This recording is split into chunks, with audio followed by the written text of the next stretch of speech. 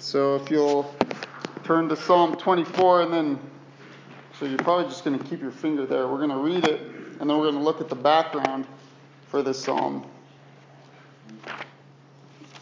And this is a magnificent psalm, one that is got several different contexts. So we got the historical context of the psalm. We've also got, I'd say, three other prophetic contexts of this psalm. So let's go ahead and read it. It says, it's on page 460. So hopefully that helps. All right, the earth is the Lord and all its fullness, the world and all those who dwell therein. For he has founded it upon the seas and established it upon the waters. Who may ascend the hill of the Lord, or who may stand in his holy place? He who has clean hands and a pure heart, who has not lifted up his soul to an idol, nor sworn deceitfully. He shall receive blessing from the Lord and righteousness from the God of his salvation. This is Jacob, the generation of those who seek him, who seek your face. Lift up your heads, O you gates, and be lifted up, you everlasting doors, and the King of glory shall come in. Who is this King of glory? The Lord strong and mighty, the Lord mighty in battle. Lift up your heads, O you gates. Lift up, you everlasting doors, and the King of glory shall come in. Who is this King of glory? The Lord of hosts. He is the King of glory. So let's try to keep that in mind as we go back. We're going to read the historical context, which starts in 1 Samuel chapter 4. So you've got the Torah, which is Genesis, Exodus, Leviticus, Numbers, Deuteronomy. Then you have Joshua, Judges, Ruth, and then I believe 1 Samuel. So 1 Samuel starts in chapter 4. I'm just going to explain chapter 4, then we're going to read 5 and 6. So in chapter 4 of 1 Samuel, Israel is going to go out and fight the Philistines. And so what they want to do, they want to go and get the ark of the Lord, the Ark of the Covenant. And remember what that is. That is the ark that is in the Holy of Holies, in the temple.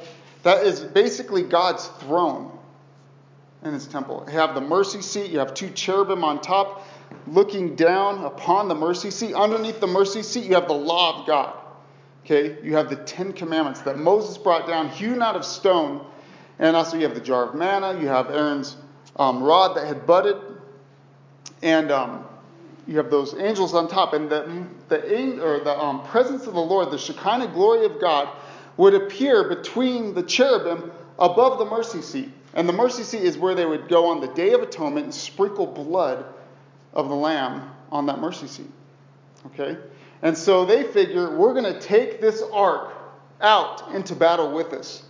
And when they take it out, Eli's left back. He's the priest and the judge of Israel at that time, the high priest. And he's worried to death. He's worried sick for it. He also has two sons out there who are rotten sons. Okay? Hophni and Phinehas. And they were taking sacrifices for themselves. The thought is that they were even taking advantage of women. They were being a horrible representative of priests of God to the people. And so his sons are out there too. The ark ends up getting captured by the Philistines. When Eli hears about that, he also hears that his sons are dead. He's like, okay, no big deal there. But when he finds out that the ark of God has been captured by the Philistines, he falls over in his chair, and he's very old. He breaks his neck and dies. And so in chapter 5, we're going to pick up, and we're going to find out what happens to the ark as the Philistines take it. Okay, so it says in chapter 5, verse 1, Then the Philistines took the ark of God and brought it from Ebenezer to Ashdod. When the Philistines took the ark of God, they brought it into the house of Dagon and set it by Dagon. So Dagon is this vile fish god. So he was actually the god of the Assyrians. Why he's one of the chief gods among the Philistines, we're not sure. Perhaps they fought against Assyria and took their god and put it in their temple. But that ends up being kind of one of the main gods that they worship. So they take the ark and they set it before Dagon. So verse 3, And when the people of Ashdod arose early in the morning, there was Dagon fallen on his face to the earth before the ark of the Lord. So they took Dagon, set it in its place again. And when they arose early the next morning, there was Dagon fallen on his face to the ground before the ark of the Lord. The head of Dagon and both his palms of his hands were broken off on the threshold. Only Dagon's torso was left of it. So what they're basically doing is taking the ark, and it's like they're presenting it before Dagon, like, you have conquered this god, and it belongs to you. This is our offering to you, Dagon. But what happens? They wake up in the morning. Dagon's fallen over on his face, prostrate before the ark of Yahweh. Okay? So he's fallen prostrate. And then the next day, they set him back up. They're like, oh, darn it. They set him back up. And they come back again in the morning. He's fallen over again. His hands and his head are broken off. Like Yahweh has just conquered Dagon in his own temple. So verse 5. Therefore, neither the priests of Dagon nor any who come into Dagon's house tread on the threshold of Dagon in Ashdod to this day. But the hand of the Lord was heavy on the people of Ashdod, and he ravaged them and struck them with tumors, both Ashdod and its territory. And when the men of Ashdod saw how it was, they said, the ark of the God of Israel must not remain with us, for his hand is harsh towards us, and Dagon our God. Therefore they sent and gathered to themselves all the lords of the Philistines and said, what shall we do with the ark of the God of Israel?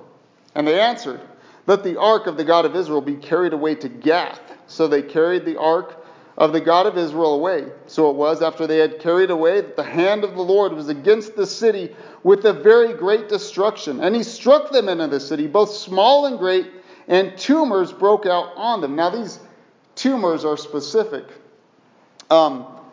If you were to read the Old King James, it says tumors broke out in their secret places.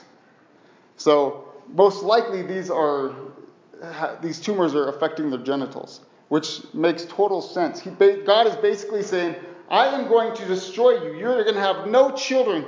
You are going to be wiped off the face of the earth. And at that time, it's very important that you procreate, because you're a city. The smaller you are, you're going to get taken over. The bigger and larger and more powerful you are, the greater you're going to be. Your enemies are going to submit to you. Okay? And so God's basically saying, you're all dead. I'm going to wipe out your race completely. Verse 10. Therefore they sent the ark of God to Ekron. So it was, the ark of God came to Ekron, that the Ekronites cried out, saying, they have brought the ark of the God of Israel to us to kill us and our people. So they sent and gathered together all the lords of the Philistines and said, send away the ark of the God of Israel, and let it go back to its own place, so that it does not kill us and our people. For there was a deadly destruction throughout all the city.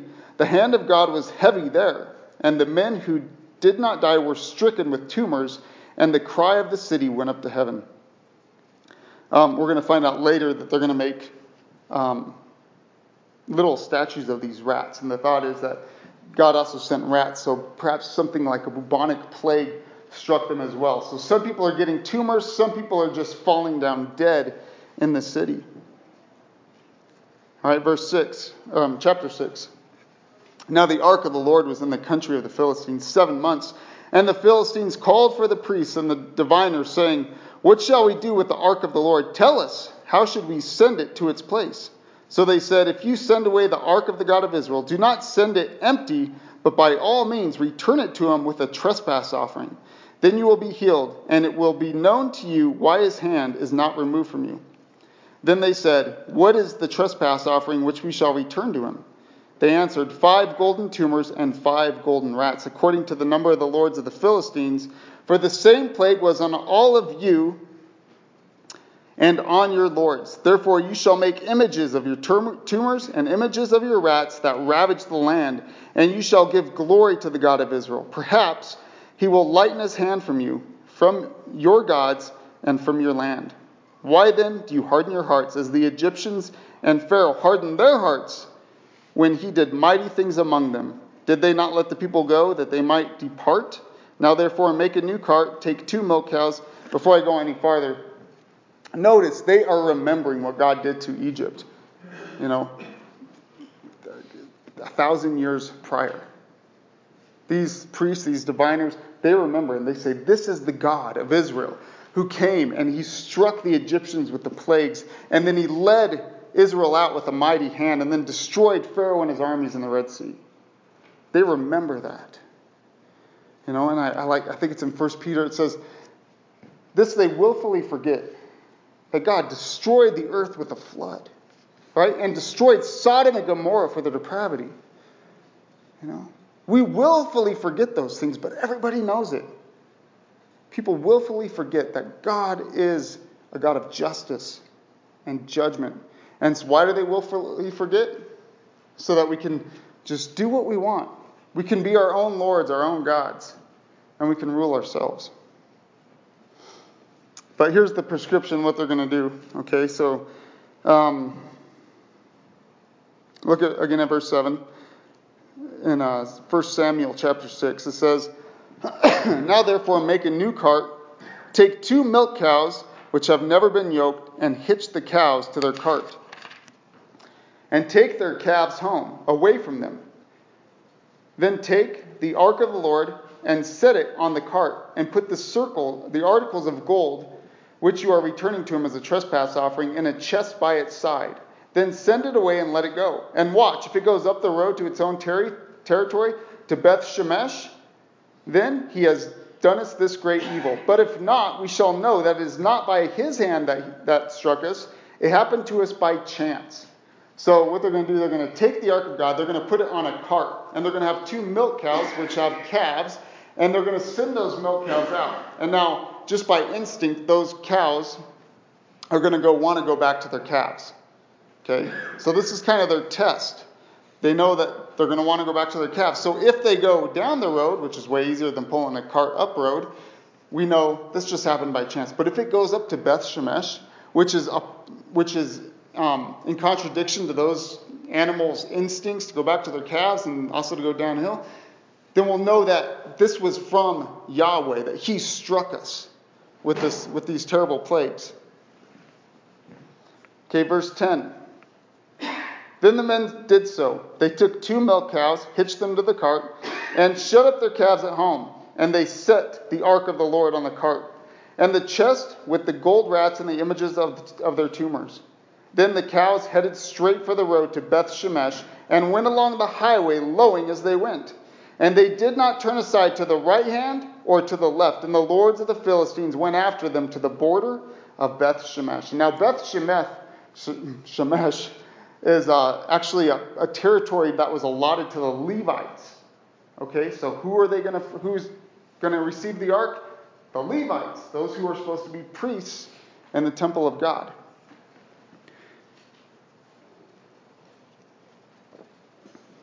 All right, verse 13.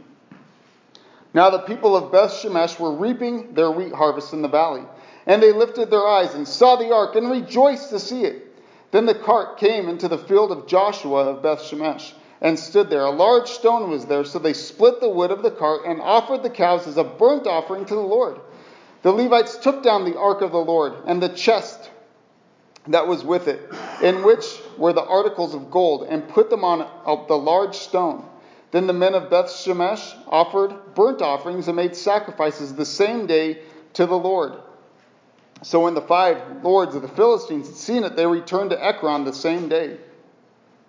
These are the golden tumors which the Philistines returned as a trespass offering to the Lord, one for Ashdod, one for Gaza, one for Ashkelon, and one for Gath, one for Ekron. And the golden rats according to the number of all the cities of the Philistines belonging to the 5 lords, both the fortified cities and the country villages, even as far as the large stone of Abel, on which they set the ark of the Lord, which stone remains to this day in the field of Joshua of Beth Shemesh. Okay, now listen to this. Then he struck the men of Beth Shemesh, because they had looked into the ark of the Lord. He struck 50,070 men of the people, and the people lamented, because the Lord had struck the people with a great slaughter. In other manuscripts, just so you know, it's actually just 70 men. So it says here 50,070 men. It's thought that the 50,000 might have been a scribal error or something like that. So the 70 men who probably opened that up, they die. So anybody seen Indiana Jones and the Temple of Doom? Or no, the Raiders of the Lost Ark. You guys seen that? Okay, so remember they open it up, Indiana Jones says, don't look, don't look. And all these little things are flying around and they kill everybody. So I don't know if that happened, but something like it happened, okay? These people died. But what did they do? They removed the mercy seat and they are face to face with the law of God. Okay, when we are face to face with the law of God, we realize we deserve death. And they got death. They removed God's mercy, the blood that was covering the law of God, the atoning blood was removed. If you don't have the blood of Jesus Christ to atone, to propitiate for your sins, you are dead. You are dead. We are dead in our trespasses and sins, it says in Ephesians 2. Right? We are dead in our trespasses and sins. But the propitiating work of Jesus Christ, Him removing God's wrath by the gift of Himself, of His blood, takes away God's wrath from us. Right? And so when we go to God, we don't go to Him based on our own merits or because we think we've kept the law or anything else. We go to Him based on the fact that His Son died for our sins. And that's the only reason we can approach Him. The only reason. And so they remove the lid of the ark, the mercy seat. Verse 20. And think of that too. These men are supposed to be Levites. They're supposed to guard the holiness of God. Right?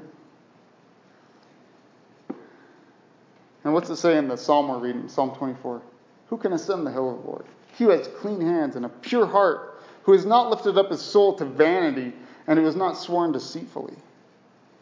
These men do not have clean hands or pure hearts. They're not reverencing the God the way they're supposed to.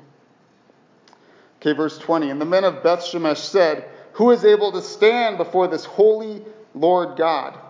And to whom shall it go up from us?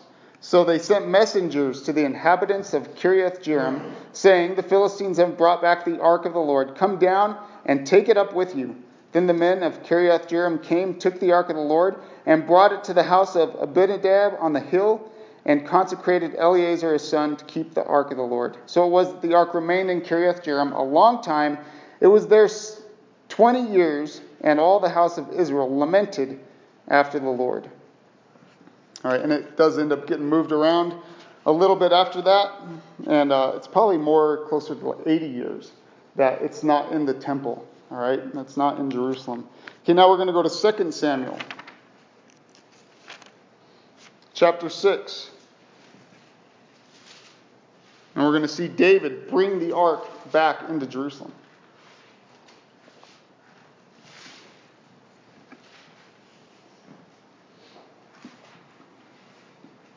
And it's thought that this is when David wrote Psalm 24. Okay?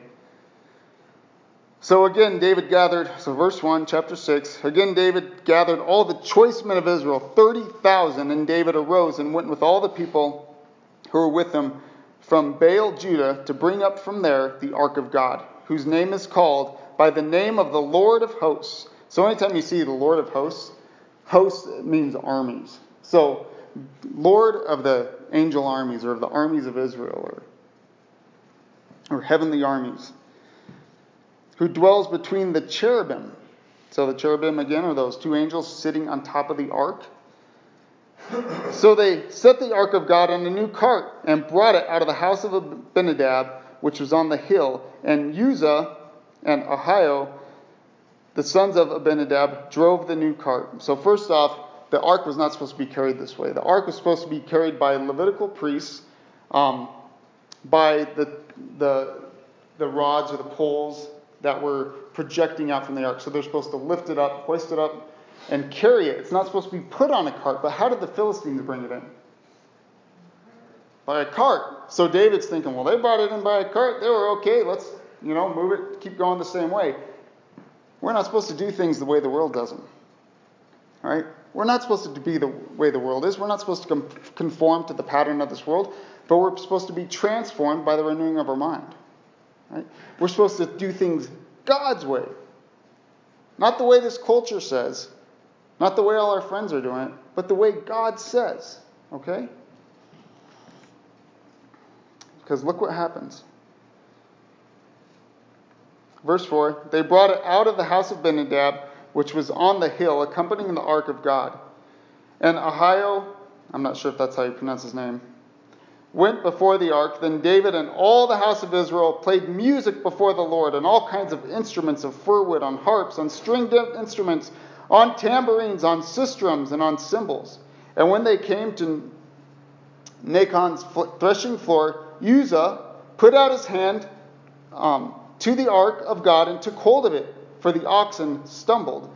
Then the anger of the Lord was aroused against Uzzah, and God struck him there for his error, or his irreverence, and he died there by the ark of God. And David became angry because of the Lord's outbreak against Uzzah, and he called the name of the place Perez Uzzah to this day. Perez means outbreak against Uzzah. So, the oxen stumble. Uzzah puts his hand to steady the ark. The moment he touches it, he is not a Levitical priest. He is not the man who is supposed to touch that ark. He dies. The Lord strikes him dead. Now, whose fault was this? David gets angry, but really it's his fault. He should have said, no, we need to call the Levites. They need to carry this the way that is prescribed in the law of the Lord. And he put his friend in danger. Right? And what was Uzzah's mistake? Uzzah's thinking, I don't want to touch the ground.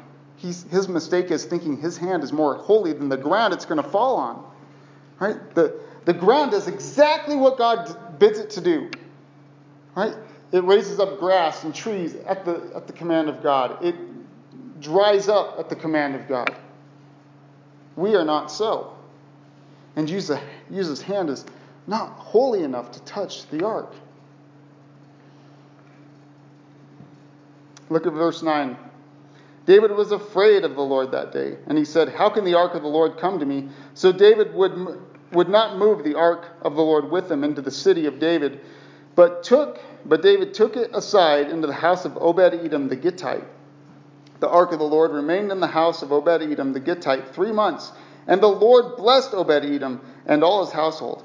Now it was told King David, saying, the Lord has blessed the house of Obed-Edom and all that belongs to him, because of the ark of God. So David went and brought up the ark of God from the house of Obed-Edom to the city of David with gladness. And so it was, when those bearing the ark of the Lord had gone 6 paces, that he sacrificed oxen and fatted sheep. Then David danced before the Lord with all his might, and David was wearing a linen ephod. So David and all the house of Israel brought up the ark of the Lord with shouting and with the sound of the trumpet. So a thought is that perhaps David wrote Psalm 24 at this time. I mean, just imagine, they're bringing the ark into Jerusalem, saying, open wide, ye heavenly gates, right? And that the King of glory may come in. Who is this King of glory? The Lord, strong and mighty, the Lord, mighty in battle. This is the King of glory, the one who just destroyed Philistines, the one who is holy. He's the Lord of glory. Right? And so they're bringing it in to the city of David and at David's time, there was no temple, right? You had the tabernacle. And so they're bringing it into the gates of the tabernacle. And we have so that's the historical background to the psalm. All right? There's also a prophetic background. The psalm was designated for Sunday worship. If you were to read the Septuagint, which I just kind of stumbled across in my studies, which was super cool. But the heading for the Septuagint in Psalm 24 says to be read on the first day of the week. Psalm 24, on Sunday. Now, 2,000 years ago, what do we celebrate? You know, Jesus coming into the temple, riding on a donkey, right? On a colt, the foal of a donkey. And so I want you guys to go to Luke chapter 19. Verse 28. So Matthew, Mark, Luke.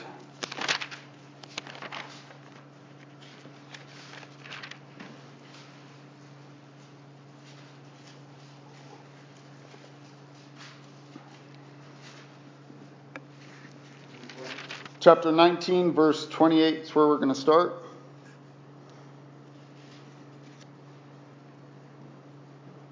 All right, Luke 19:28.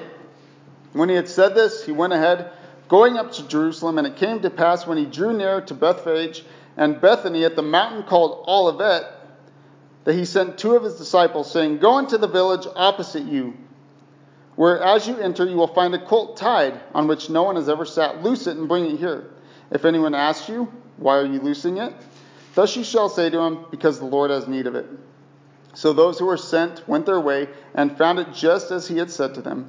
But as they were loosing the colt, the owner of it said to them, why are you loosening the colt? And they said, the Lord has need of him. Then they brought him to Jesus, and they threw their clothes on the colt, and they set Jesus on him. And as he went, many spread their clothes on the road. Then as he was now drawing near the descent of the Mount of Olives, the whole multitude of the disciples began to rejoice and praise God with a loud voice for all the mighty works which they had seen, saying, blessed is the King who comes in the name of the Lord, peace in heaven and glory in the highest. And some of the Pharisees called to him from the crowd, teacher, rebuke your disciples. But he answered and said to them, I tell you that if these should keep silent, the stones would immediately cry out. So I want you to think of this. On this day, that Psalm 24 is supposed to be read. Right? Psalm 24 is supposed to be read. And can you imagine, as Jesus is descending the Mount of Olives towards the eastern gate, that they should have been singing this psalm? And perhaps some of the priests were. Maybe they did it beforehand. Maybe they did it afterwards as part of their worship. But it says, lift up, O you gates, and be lifted up, you everlasting doors, and the King of glory shall come in. Who is this King of glory? The Lord strong and mighty, the Lord mighty in battle. Lift up your heads, O you gates, and be lifted up, you everlasting doors, and the King of glory shall come in. Who is this King of glory? The Lord of hosts. He is the King of glory. I mean, just think of that as Jesus is riding into Jerusalem, and they're saying something somewhat similar. Blessed is he who comes in the name of the Lord, peace in heaven and glory in the highest. The King of glory is entering in through those gates. And so there's another prophetic context to this psalm. Okay? But what happens is Jesus is going down. What does he do? Look at verse 41. Now as he drew near, he saw the city and wept over it, saying, if you had known, even you, especially in this, your day, the things that make for your peace, but now they are hidden from your eyes. For days will come upon you when your enemies will build an embankment around you, surround you, and close you in on every side, and level you and your children within you to the ground. And they will not leave in you one stone upon another, because you did not know the time of your visitation. They didn't know that this was the King of glory. They should have been shouting, who is this King of glory? Right? The shout, the cry, the proclamation would have come back. The Lord, strong and mighty, he is the King of glory. But Jesus did have to die for the sins of the world. Right? So the next prophetic context we see, I believe, would be Jesus entering into heaven itself after the resurrection. Right? He ascends. He's received by God. It says in Mark 16:19, so then after the Lord had spoken them, he was received up into heaven and sat down at the right hand of God. And notice it says, you everlasting doors. You everlasting doors, that the King of glory may come in. So this could also be a direct prophecy of Jesus ascending to the right hand of God. Hebrews 9:24 says, for Christ has not entered the holy place made with hands, which are the copies of the true, but into heaven itself, now to appear in the presence of God for us. For us. And then 1 Peter 3:22. Jesus, who had gone into heaven and is at the right hand of God, angels and authorities and powers having been made subject to him. He is the Lord of glory. And there's yet a future context at the second coming of Christ, when he comes to dwell on the earth, to reign for 1,000 years, right? So I want you guys to go to Isaiah chapter 63.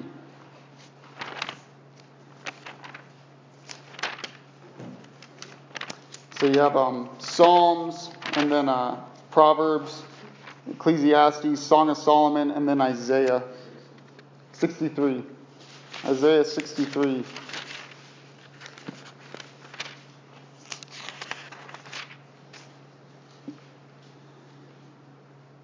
Okay, and this is at the second coming of Christ. Most people think he's going to come, he's just going to sit on the Mount of Olives, right? And then he's going to rule from there. But he's going to go somewhere first, and it's we find this out from verse 1, Isaiah 63. It says, "Who is this who comes from Edom with dyed garments from Basra? This one who is glorious in his apparel, traveling in the greatness of his strength." Okay, Edom, all right, modern day Jordan. You have Petra. I want you guys to all later look up on your phones or computers, look up Petra, okay? And you're going to see, or if you saw Indiana Jones in the Last Crusade, okay, Indiana Jones again, they actually go to Petra to find the chalice, what do they call it, that Christ drunk from? The Holy Grail, that's what they called it back then. They go to look for it, and it's in Petra. But if you look at the pictures, you go through this very narrow split in the rocks, which is super defensible, right? No armies are going to get through there. If they do come through, only a few are going to be able to come through at a time. And then you have a whole army just waiting there to slaughter whoever comes through there. And then you have this huge rock fortress, this rock city. And thousands of people can fit inside of this thing. It's amazing. So look at the pictures of it when you go home. I don't think the projector's working, so I didn't bother to put a slideshow together of some of these pictures. But this is where Jesus is going to come first. And the thought is that during the tribulation period, the Jews are going to flee there, and that's going to be a place of refuge for them. And they're going to wait for the coming of their Messiah to rescue them from the armies of Antichrist. Okay, so again, verse 1, "Who is this who comes from Edom with dyed garments from Basra? This one who is glorious in his apparel, traveling in the greatness of his strength. I, who speak in righteousness, mighty to save. Why is your apparel red, and your garments like one who treads the winepress? I have trodden the winepress alone, and from the peoples no one was with me. For I have trodden them in my anger, and trampled them in my fury. Their blood is sprinkled upon my garments, and I have stained all my robes. For the day of vengeance is in my heart, and the year of my redeemed has come. I looked, but there was no one to help, and I wondered that there was no one to uphold. Therefore my own arm brought salvation for me, and my own fury, it sustained me. I have trodden down the peoples in my anger, and made them drunk in my fury, and brought down their strength to the earth." So, I believe this is a picture of Jesus saving his Jewish remnant out of Basra, right, and leading them. In Micah 2, you don't have to go there, verses 12 through 13, it says, and I'm going to read from the King James because it gives the right translation here. It says, "I will surely assemble, O Jacob, all of thee, and I will surely gather the remnant of Israel. I will put them together as the sheep of Basra." Now in the New King James it says sheep of the fold, but literally in Hebrew it's Basra. Okay, they tried to interpret it rather than just give the direct translation. So I will put them together as the sheep of Basra, as the flock in the midst of their fold. They shall make great noise by reason of the multitude of men. The one who breaks open will come before him. The one who breaks open is the Lord. Okay? They will break out, pass through the gate, and go out by it. Their king will pass before them with the Lord at their head. How awesome is that? Showing God's going to lead his people out of Basra, out of that city. And now in Revelation 19, I think this kind of ties it all together for that future coming of Jesus. Revelation 19:11 through 16, it says, "Now I saw heaven open, and behold a white horse, and he who sat on him was called Faithful and True. In righteousness he judges and makes war. His eyes are like a flame of fire, and on his head were many crowns. He had a name written that no one knew except himself. He was clothed with a robe dipped in blood," just like in Isaiah chapter 63. "And his name is called the Word of God. And the armies in heaven, clothed in fine linen, white and clean, followed him on white horses." Who are those armies? I believe it's us. It's his church. It's his bride coming with him. And he's going to look around and see, nobody's going to help me do this. The Lord does it all himself. What are we doing? We're just like, yeah, Lord, get him. Standing behind him.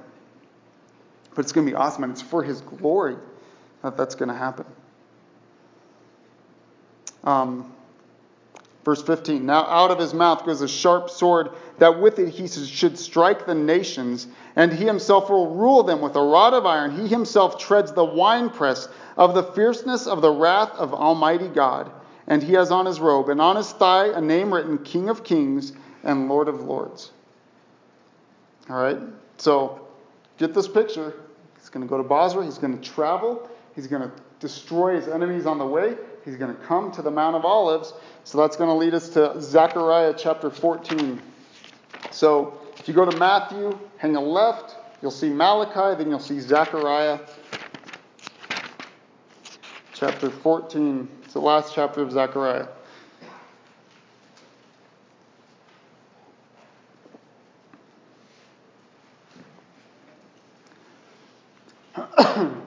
So starting in verse 1, Zechariah chapter 14, it says, the day of the Lord is coming. And always remember when you see Lord in all caps, or even God in all caps, it's the covenant name of God. It's Yahweh, YHWH. Okay, so the day of Yahweh is coming. And so you guys know, Jesus is Yahweh. He proclaimed that. He said, before Abraham was, I am. Yahweh means I am, that who I am. Jesus is Yahweh. The Father is Yahweh. Right? So behold, the day of the Lord is coming, and your spoil will be divided in your midst. For I will gather all the nations to battle against Jerusalem. The city shall be taken, the houses rifled, and the women ravished. Half the city shall go into captivity, but the remnant of the people shall not be cut off from among the city. Okay, so that's going to happen during the tribulation period, probably in those last 3.5 years of the tribulation period, okay? And this is what's going to happen afterwards. Then the Lord will go forth and fight against those nations as he fights in the day of battle. And in that day his feet will stand on the Mount of Olives, which faces Jerusalem on the east, and the Mount of Olives shall be split in two from east to west, making a very large valley. Half the mountain shall move towards the north, and half of it towards the south. Then you shall flee through my mountain valley, for the mountain valley shall reach to Azal. Azal just means reserved. So, a place reserved for his remnant people, okay? Yes, you shall flee, as you fled from the earthquake in the days of Uzziah, king of Judah. Thus the Lord my God will come, and all the saints with you. So there we have it again, all the saints with him. It shall come to pass in that day that there will be no light. The lights will diminish. It shall be one day which is known to the Lord, neither day nor night, but at evening time it shall happen that there will be light. So Jesus is going to cause this earthquake to happen. His remnant's going to flee out of the city, and they're going to go to the place that he has reserved for them, while he judges all the nations. But where is he at this point? He's standing on the Mount of Olives.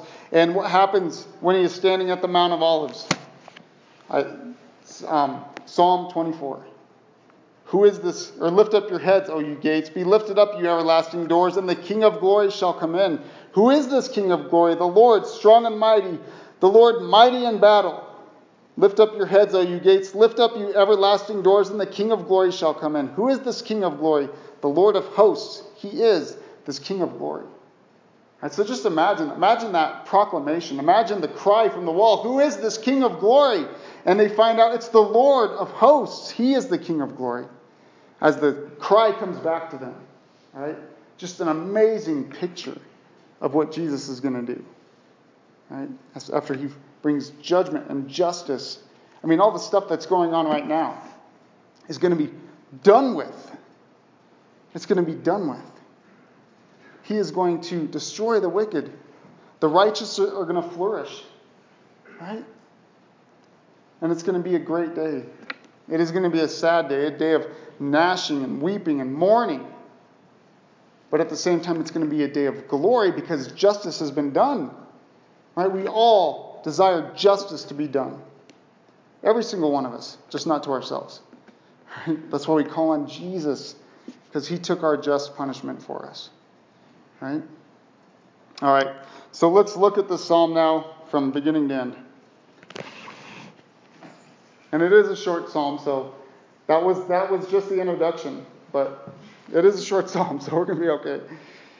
All right. So Psalm of David.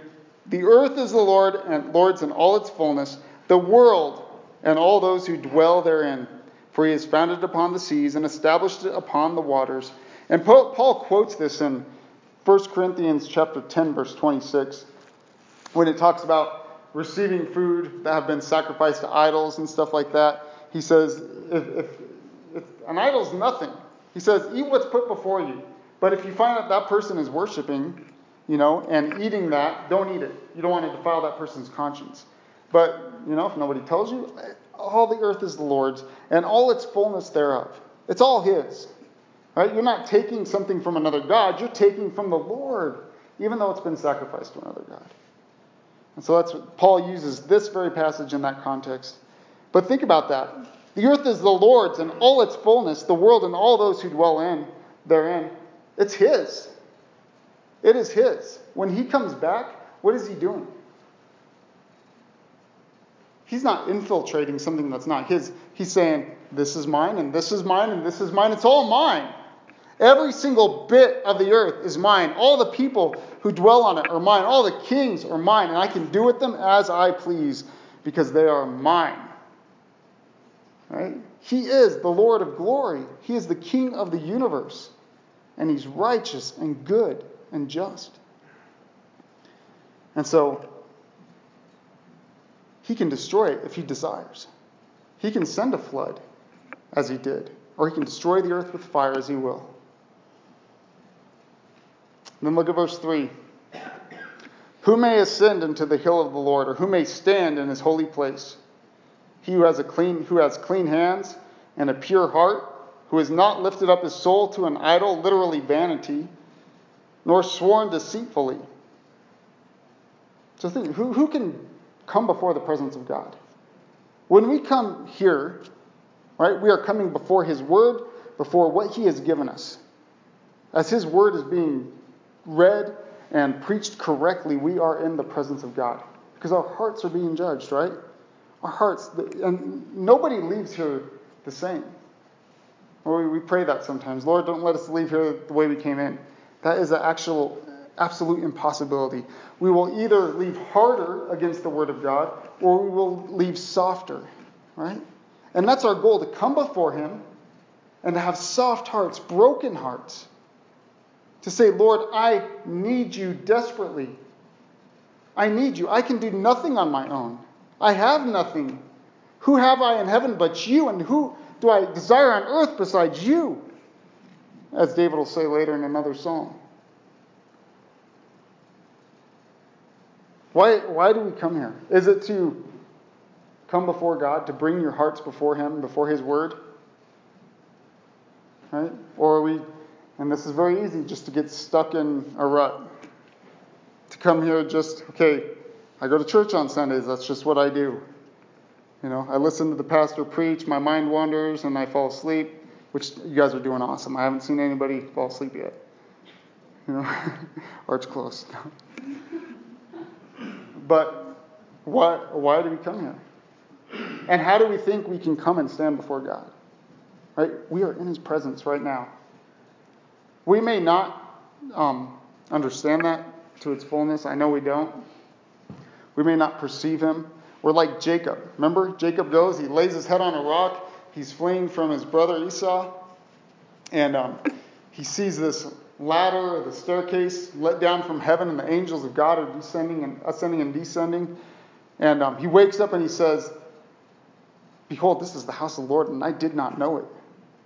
Right? He was in God's presence, but he didn't know it, and that showed it to him. That was his manifest presence. But his presence is with us wherever we go. What does he proclaim to us? I will never leave you. I will never forsake you. Right? And in the Great Commission, what does he say? Lo, I am with you even to the end of the age. And literally, it's every day till the end of the age. I'm with you every day. You are in his presence right now. You are in his presence when you leave here. Right? Do we forsake that, though? And who can stand in his presence? He who has clean hands and a pure heart, washed in the blood of Christ. Right? These hands have done violence, they've stolen, they've done all kinds of things. But I have been washed, I've been made clean. by his sacrifice for me. Right? Our hands can be gross and wicked, so we must be forgiven. But then when we are forgiven, what do? Do we go out and live like we used to and then come to church? Or go read our Bibles and pray to him and stuff like that? With these defiled hands, without asking for forgiveness and without repentance? Can we really have his presence in that way? Where we say we're just going through the motions, or we think we're going to be accepted for some reason, or we just say, it's all grace, Lord, and we can just do whatever we want now. That is not a redeemed heart. Okay, that's not a regenerate heart. A regenerate heart says, yeah, I'm going to mess up. And I need your forgiveness. And I need your power to help me, to keep me from sin. Right? And that's why I'm hiding your word in my heart, that I may not sin against you. That's why I'm coming before you. I'm letting the word of God be poured into me, because I don't want to sin against you. I want to be yours. I want to be wholly yours. Do you think Jesus just died for part of you? Just to redeem you to heaven? No, he died for your entire life. To buy you for himself. So who may ascend the hill of the Lord? He who has clean hands. And in 1 Timothy 2:8, Paul says this to Timothy. He says, I desire that men pray everywhere, lifting up holy hands without wrath and doubting. Lifting up holy hands in worship. And also not in competition with each other. Right? Holy hands. Not saying I can raise my hands higher than you, Joe. In worship. But just loving God together. Worshiping him together. Praying and interceding together. Right? And our hands are supposed to be holy. They're supposed to be for the Lord now. For the Lord. Not for this world. And holiness is a commandment. It says, without holiness, no one will see the Lord. Right? Jesus is our holiness. His righteousness is our righteousness, because it's been imputed to us. But there is also sanctification. Okay, we are set apart. The moment we believe in Jesus Christ, we are set apart for God. We belong to him. But then we spend the rest of our lives setting ourselves apart for him as well. Okay, make sense? So we don't go back to just living how we used to. We say, Lord, I want to cling to you and strive towards you. I want to do your will. I want to be about your kingdom, your business, every day of my life. From the moment I'm saved to my death. I want my life to be redeemed in this world. Right?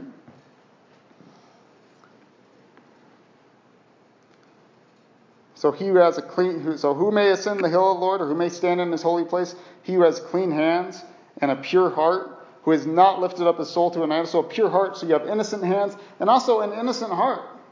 Your motives are not just to get yours, or to sin against the Lord. You have purity now. He's given you a new heart. He's removed your heart of stone and given you a heart of flesh. So clean hands, a pure heart, who has not lifted up his soul to vanity. Okay, it says idol. And the literal word is vanity. Okay? Nothingness. And one of those ways is idolatry, idol worship. That's one way we can lift our soul up to vanity, is idol worship. So the New King James is not wrong here, but it's only one aspect of it. Most other translations say to falsehood. To falsehood, which I believe would also be kind of in the sense of idolatry. And that vanity would mean idolatry. But also, what is carrying you away from the Lord? What is vain? Striving after the things of this world all the time. Right? That's vanity. It's all going to perish. It's all going to burn. Every single bit of it. What's carrying you away? What's carrying your heart away from worship? From striving towards God, from working for him? What is it? Going to the gym? Okay, I'm just going to talk about myself. Going to the gym? It's like a midlife crisis or something. I used to be, buff stuff in the gym, and now I'm trying to get it back. Stupid vanity, right? I've been rebuked. My back hurts now, and And so my perspective is changing again. That's what he did before. He let me get hurt so that I could seek him and get my mind off vain things. Hobbies. Even religious things. There's a whole group today that is like King James only, and and I guarantee once they love the Lord, but now they just love the King James Bible because it's the King James Bible, not loving the Lord of the Bible. It's vain. They're lifting up their soul to vanity. Okay? And they say if anybody's that the New King James is just the work of the devil. Stuff like that. Extreme.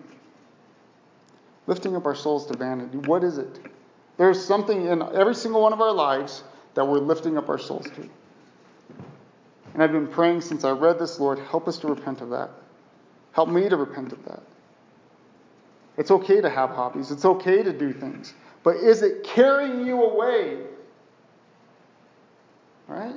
Is it carrying you away from your God? Where is your devotion? And really what this is, it's unhypocritical worship. Because what would they do back in David's day? They'd bring a lamb or a goat or an ox or sheep or something perfect, unblemished. They'd bring it to the temple and offer it as a sacrifice for themselves. And then what would they think? Okay, I'm good now. I can spend time with God. And David's saying, through the Holy Spirit, is saying, no, you cannot come before God. You may have offered your sacrifices, but your hands are dirty. Your heart is impure. Your heart is lifted up to vanity, and you have sworn deceitfully. Right? You're a liar.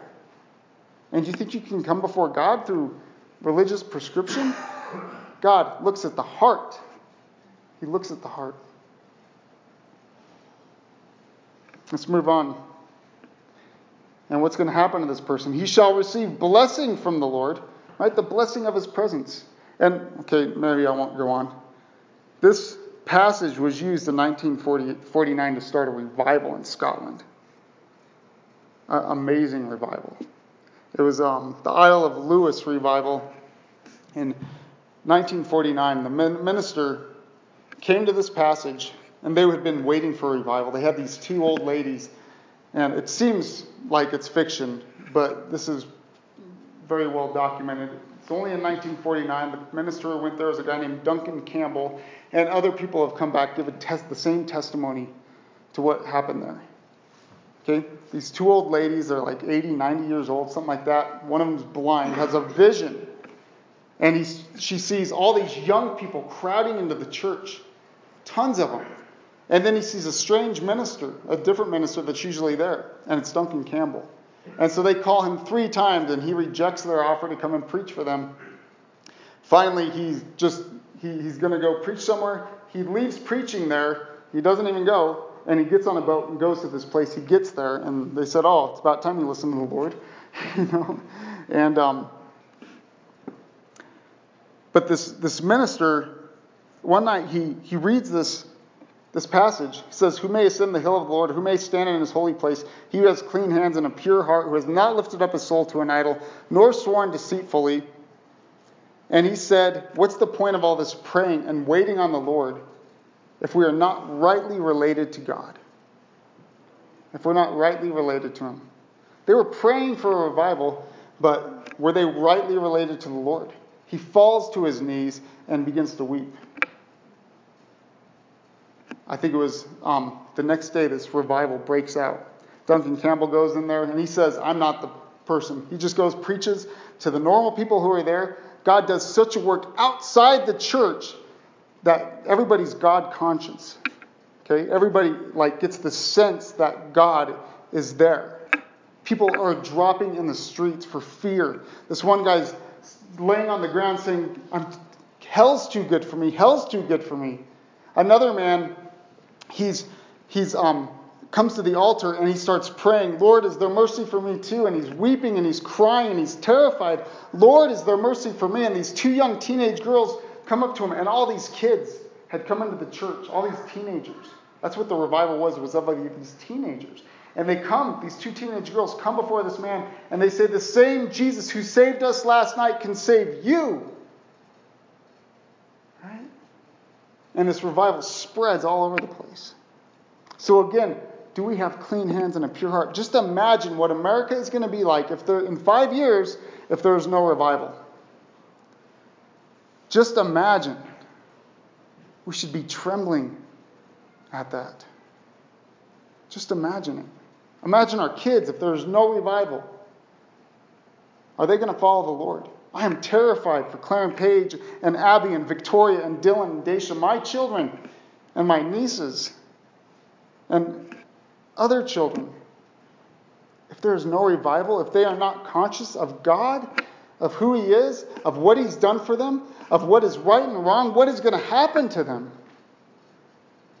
What is going to happen?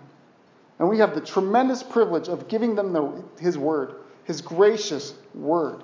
But this world is going to seduce them. Right? This world is trying to seduce our children and us to follow after it, to say what it says is right when it's actually wrong and when it's actually evil. Right? We have to combat that through the Word of God, through prayer. Okay? We must be praying for our kids. I need you guys praying for my kids, for my brother's kids, for kids you see, for Cody and Ryan who come in here, the Fletcher's boys. Right? For Daisha and Dylan. I need you guys' prayers for them. And for any other kids you know. For any other people you know. Revival must come. We're done. Right? And revival could still come, and we might still be done, but at least there's going to be a whole lot of people going to heaven. Right? We're going to see God work magnificently. But look at verse 5 again. He shall receive blessing from the Lord. Blessing from the Lord. His presence is the greatest blessing we can have. And righteousness from the God of his salvation. This is Jacob, the generation of those who seek him, who seek your face. Right? Jacob is, another name for Israel. The sons of Jacob, the 12 tribes. Look at verse 7. Lift up your heads, O ye gates, and be lifted up, you everlasting doors, and the King of glory shall come in. Who is this King of glory? The Lord strong and mighty, the Lord mighty in battle.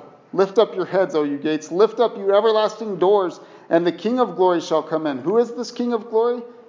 The Lord of hosts. He is the King of glory.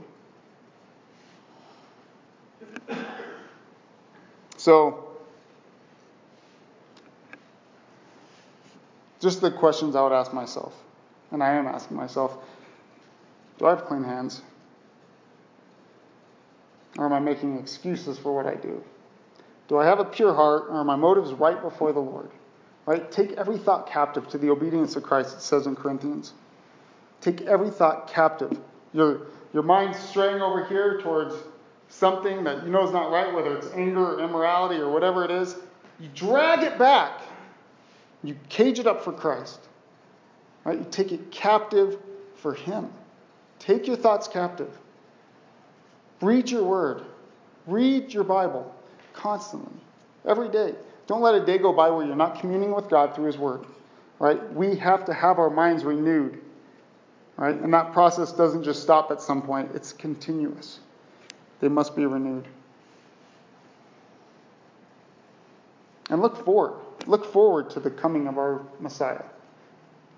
I believe He's going to rapture us. Right? I believe the Bible teaches of the pre-tribulation rapture, where He comes and He gathers His people for Himself while He's pouring out His wrath on the earth. Right? Because we're not children of wrath. Right? We're children of grace. But here's what we're going to do. We're going to do, I should have printed it on the thing the way I kind of have it here, but kind of a responsive reading, just because I want you guys to see what they would do at the temple. Okay? So just kind of follow me. Don't start yet. But I'll say, the earth is the Lord's and all its fullness, the world and all those who dwell in. Then you guys will read verse 2 and 3. For He has founded it upon the seas and established it upon the waters. And then, who may ascend the hill of the Lord, or who may stand in His holy place? And then I'll answer, as I'll pretend to be the priest, okay? Because I'm up here and you're not. That's why. He who has a clean heart clean hands and a pure heart, who has not lifted up his soul to an idol, nor sworn deceitfully, he shall receive blessing from the Lord and righteousness from the God of his salvation. And then you guys will reply in verse 6. So as we're doing this, I'll point to you guys, okay? All right? And then I'll point to myself. You guys will reply with verse 6. I'll go to verse 7. You guys say, who is this King of glory? And then I'll answer, the Lord mighty, strong and mighty, the Lord mighty in battle. And then lift up your heads, O gates, that verse 9. And then you guys will say the first part of verse 10, who is this King of glory? The Lord of hosts. He is this King of glory. Okay, so let's just do the best we can. All right? Doesn't have to be too pretty. We'll go slow, though, too. Okay? So just take your time. All right. So I'll point at me, and then I'll point at you guys. All right? So the earth is the Lord's and all its fullness, the world and all those who dwell therein.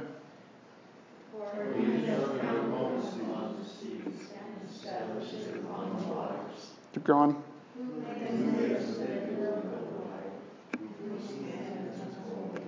He who has clean hands and a pure heart, who has not lifted up his soul to an idol, nor sworn deceitfully, he shall receive blessing from the Lord and righteousness from the God of his salvation.